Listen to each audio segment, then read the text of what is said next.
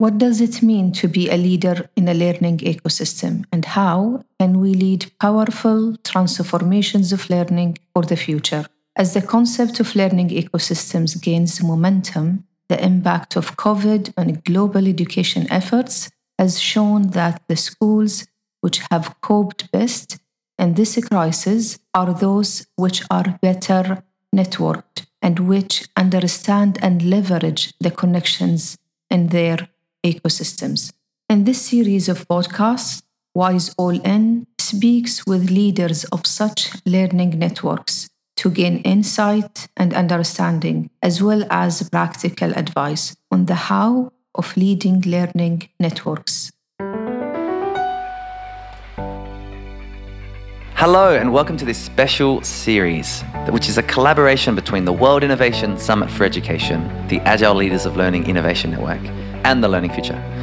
We hope you enjoy these conversations where we speak with different leaders from different networks about how do we become a networked leader, one of the key ways that leadership is evolving in terms of what's required for us to lead learning ecosystems. We hope you enjoy. Hello, my name's Susan Douglas, and I am one of the senior schools advisors at the British Council, the UK's cultural relations organisation, as well as the chief executive officer of the Eden Academy Trust, which is a network of 7 schools that cater for children with complex learning difficulties. I'm also lucky enough to be part of the Wise All In network, and we're spending some time this year thinking about the power of networks, and in particular, the role of the school leader in leading outside of their organisation. I'm really pleased, therefore, today to be joined by Ed Vainker, who has not only established and run his own school, but also established a very different type of network. So welcome, Ed. Thank you. Nice to be with you. I'm going to start just by asking you to say a little bit more about the particular organisation that you run and, the networks that it's part of. Yeah, so thank you. And so I think the best way to do that is probably tell you a little bit of the story and the kind of progression that we've had over the years. So we set up Reach Academy in 2012. It was a new school, fully state funded, but kind of independent of kind of government. And it's unusual because it's an all-through school. So it has children from 2 all the way to 18. And over kind of 7 years, we built up the numbers in that school. So there are now 900 children from 2 to 18 at Reach. And right from the start, we wanted to make sure that the school was really deeply embedded in the community. And we believe that a huge range of factors affect children's ability to learn and flourish at school. And that as a school, there was a role that we could play in that. And so right from the start, we had this kind of focus. And over time, we set up a separate organization in 2017 called the Reach Children's Hub, which sought to have a kind of deeper impact across the cradle to career kind of span of a child. So we started to do more work with new mums, to work in partnership with different organizations, to work with Citizens UK, and to kind of build parental capacity and power, reduce stress for parents, but also offer particular services to young people. And that started us building a wider network in Feltham. But then in 2020, or 2019, we came to the conclusion that we were doing a lot of stuff. And I am guilty sometimes of doing too much stuff or too quickly. And the things that we were doing weren't necessarily addressing the kind of systemic barriers that young people in our community face. And so inspired by an organization called Strive in the States, we set up a collective impact project called the Feltham Convening Partnership, which builds a network of organizations involved with young people in Feltham and has them work together to try and solve some of the complex problems and address some of the barriers that young people face. And that's the network that I'm excited to talk about this morning. And you said something about cradle to career. I nearly said cradle to grave, but I don't think you mean cradle to career. Can you just say a little bit more about that and the aspirations that you have around that? Because that's an interesting take on the role of a school, I think. Yeah, and I think the reason that we want... So I started life as a secondary school teacher, and I definitely felt a real rupture when our pupils joined us at secondary, having been at lots of different primaries when I was teaching in Peckham or in White City. And there wasn't that continuity of experience, both educationally, but also pastorally and in terms of the relationship with the child and with the families. And so when we had the opportunity to start a school from scratch, the first thing that kind of went on the page was that we wanted to have an all-through school. And we wanted to be able to create a kind of seamlessness in the journey, both educationally in terms of curriculum, but also, more importantly, I think, in terms of the relationship. Because what tends to happen in schools in the UK is that parents and families have a very close relationship with their child's maybe reception teacher in the early years. And over time, quite a good relationship through primary. And then an increasingly distant relationship as children go to secondary, they walk to school themselves, their children have lots of different teachers. And so we wanted to try and find a way to retain that. And then I think we started to learn more about the importance of the earliest years. And I think that public policy is quite far behind what we now know about how important that period from conception to age 3 matters. And so we started to think about playing a role right from the start. And so being able to offer that continuity from cradle right the way to young people going out to flourish in the world, but also to have a broader conception of the role of the school in terms of helping families and helping the community solve the problems and the barriers that young people experience to learning.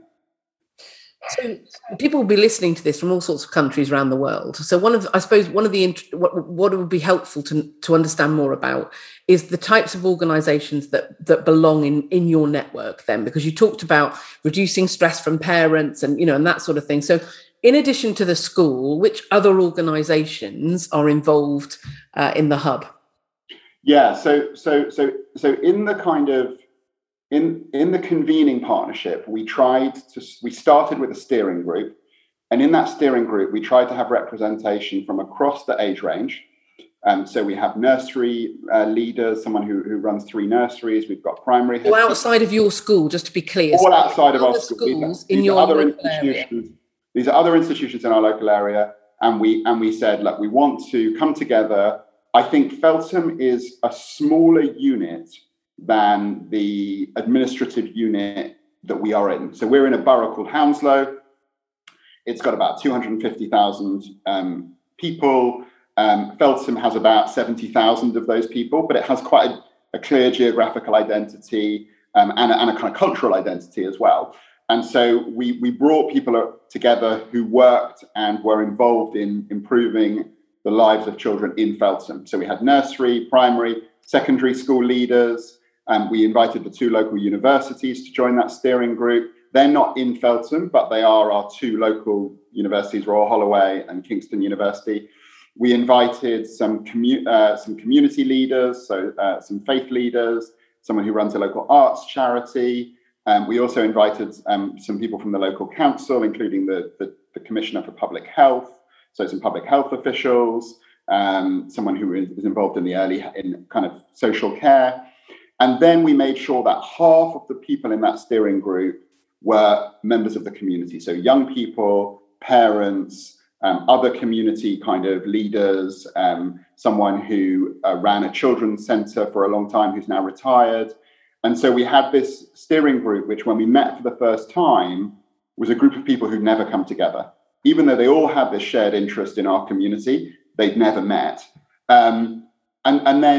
And then what we did over kind of 9 months was to analyze data, do a big listening campaign, speak to all of those people we were meeting monthly. One thing that I think is very important, Susan, is that we have this kind of what we call a backbone team, who are a team that are administering and kind of delivering this network and this partnership. And they are able to move work forward kind of between meetings. Yeah. So that steering group is deciding. That steering group is deciding what the focus is, what we're going to work on. But you've got this team who are the engine room. Making it happen kind of thing. Right. Because the thing with networks, I think, is, and I'm involved in quite a few different ones, it's very, you're relying a lot on kind of discretionary effort, and people are busy and have their own roles. And that's particularly true in schools.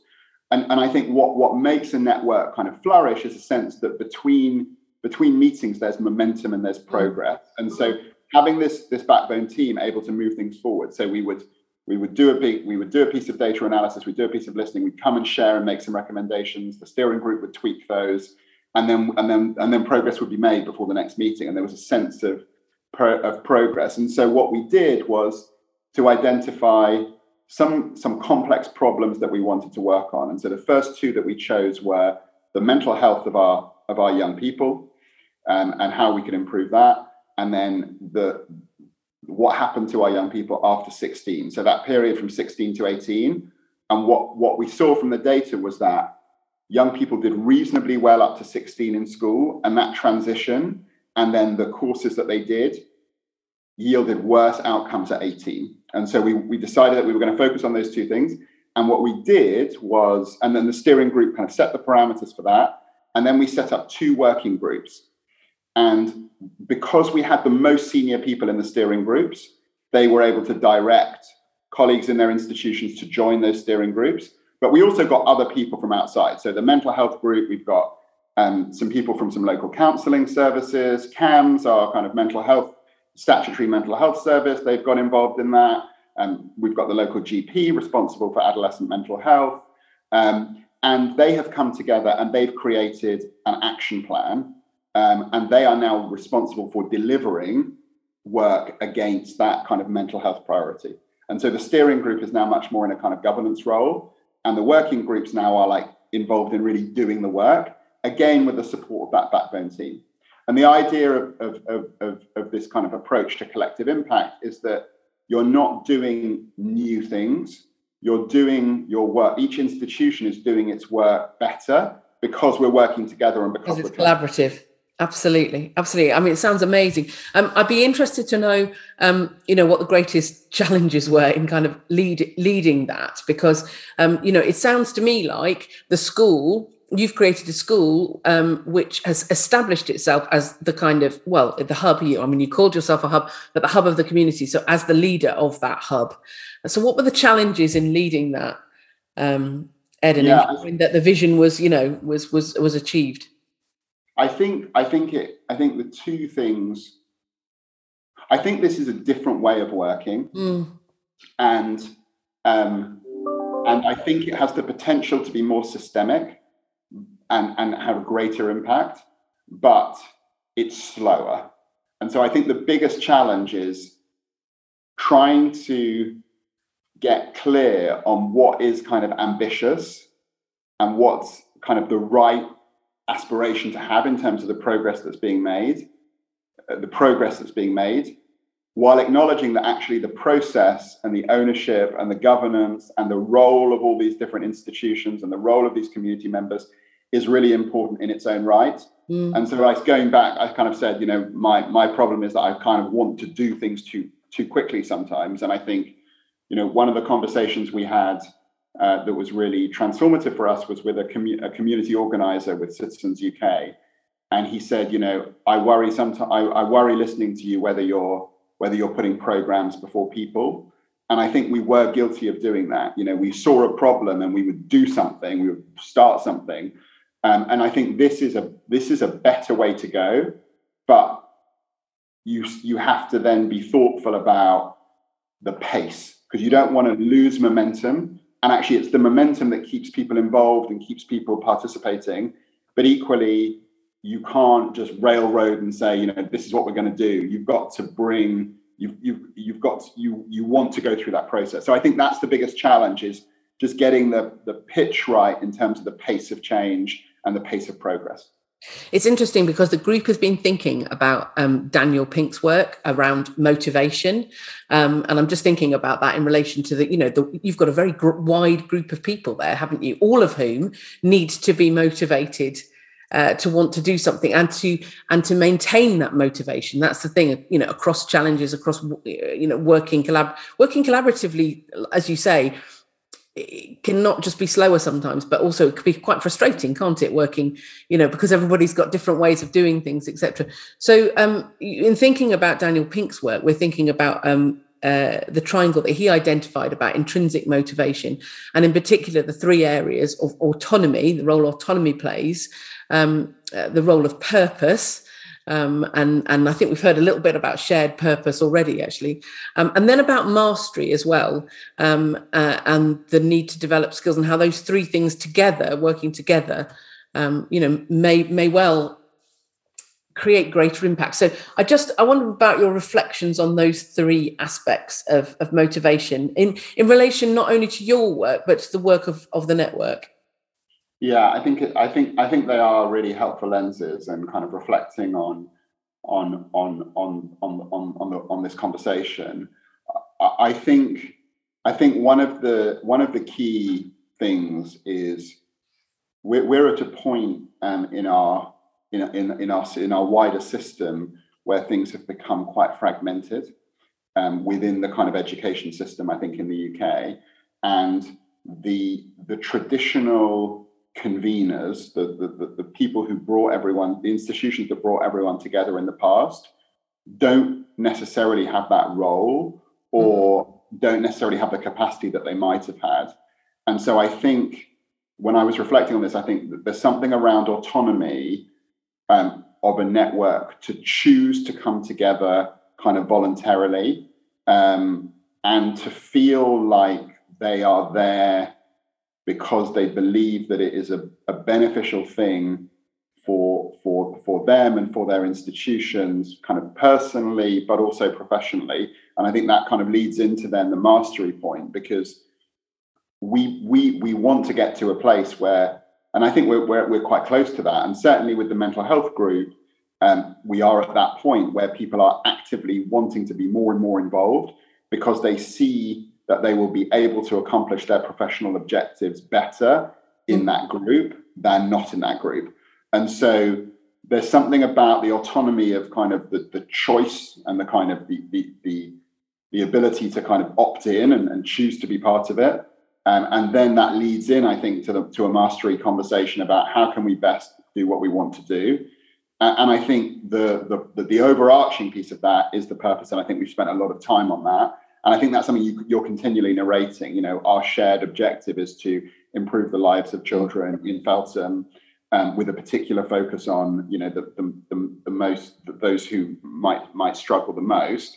I think that there is something powerful about looking at this through both an individual and an organizational lens, and where you can align these three at both the individual and the organizational level. That's really powerful, because it creates more and more energy. And I think one thing that's been really successful is involving the most senior people in the institutions in that steering group, so that everyone else involved at the working group level has that kind of sponsorship from their organization to be continuing to participate. And it doesn't feel too much like there's a tension between participation in the network and kind of doing your day job.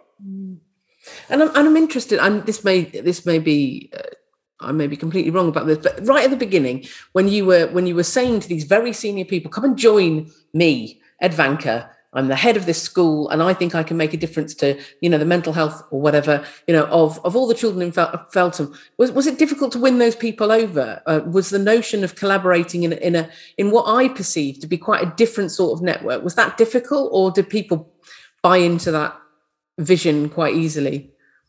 I didn't go and have that conversation. I think that's quite important, because I'm very closely associated with the school. Right. And the person who's leading this, May, in our team, joined us about 3 years ago to run the Children's Hub. She's never worked within the school, and she has quite a kind of separate identity. And I think right.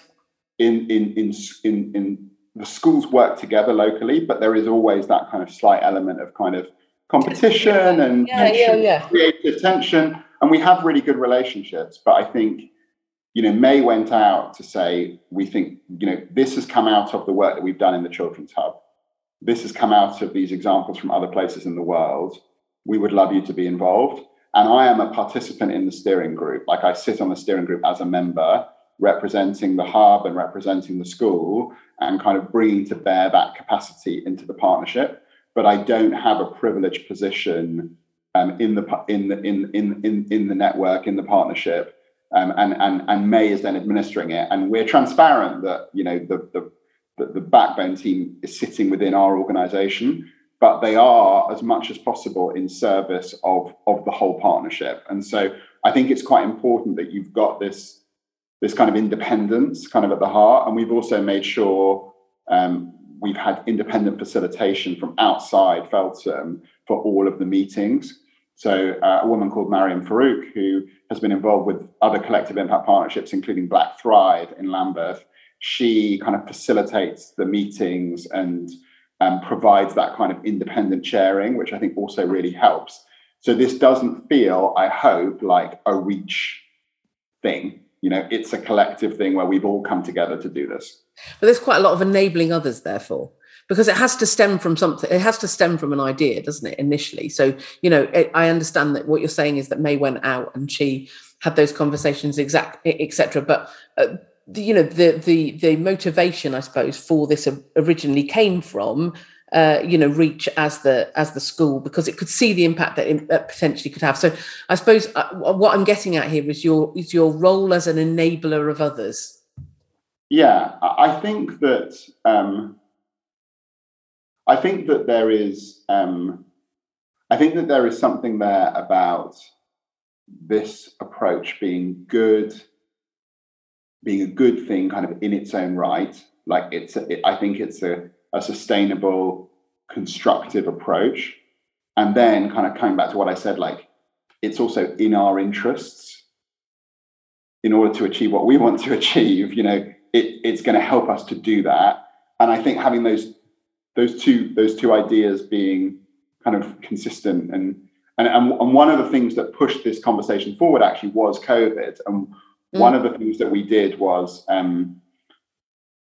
when it became clear that there was going to be a lockdown, we kind of sent an email out and arranged a meeting on the Wednesday, and then schools were announced that schools were closed. On the Thursday, schools announced they were going to close. And we were actually called by the chief exec of the council and told not to have the meeting in person, which in hindsight was a very good idea because there was lots of COVID around. So we had it online. But there were 42 organizations, 52 people came onto that call. Gosh. And you had everything there from schools, charities, sports clubs, faith groups, the local council. And we kind of talked about, how can we work together to support our community? We don't know what's going to happen. And what came out of that was 3 kind of working groups that those 42 institutions kind of opted into. One around food, one around kind of isolation, and one around financial hardship.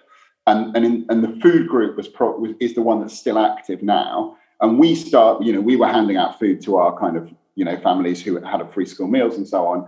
And we started to have some donations of food and we started to kind of hand stuff out. But what we realized very quickly was that we had organizations in the community that were much better equipped than us to do that work.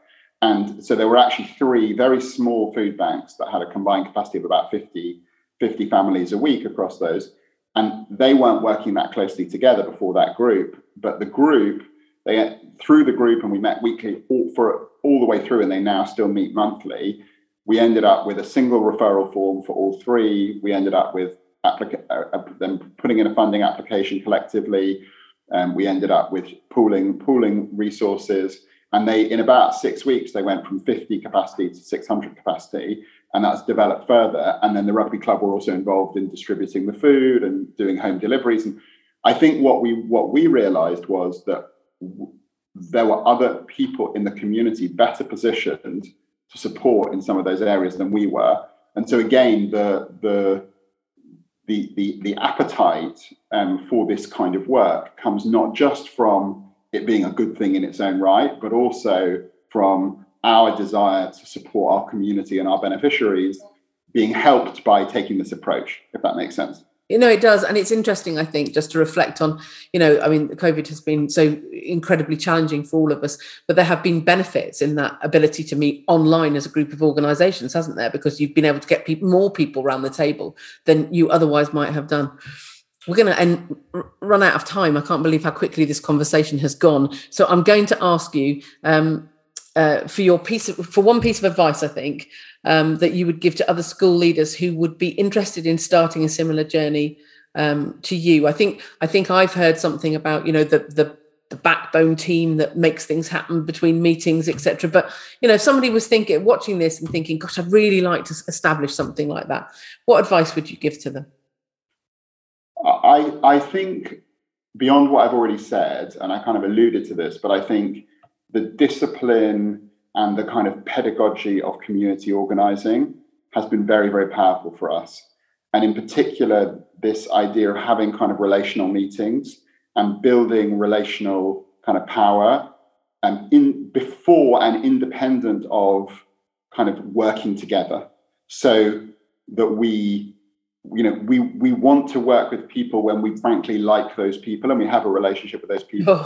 And investing in those conversations and investing in getting to know the people around you in those institutions, I think is incredibly powerful. And that discipline around kind of community organizing, around listening, around building relationships has, I think, been kind of foundational to the journey that we're on. Great. Ed, thanks ever so much for your time this morning. And if people want to find out more about your organisation, I presume they can take a look at the website, which we'll make sure that we put into the information when we send out this podcast. But thanks very much for your time this morning. It's been fascinating to talk to you. My pleasure. Thanks so much for having me. All the very best.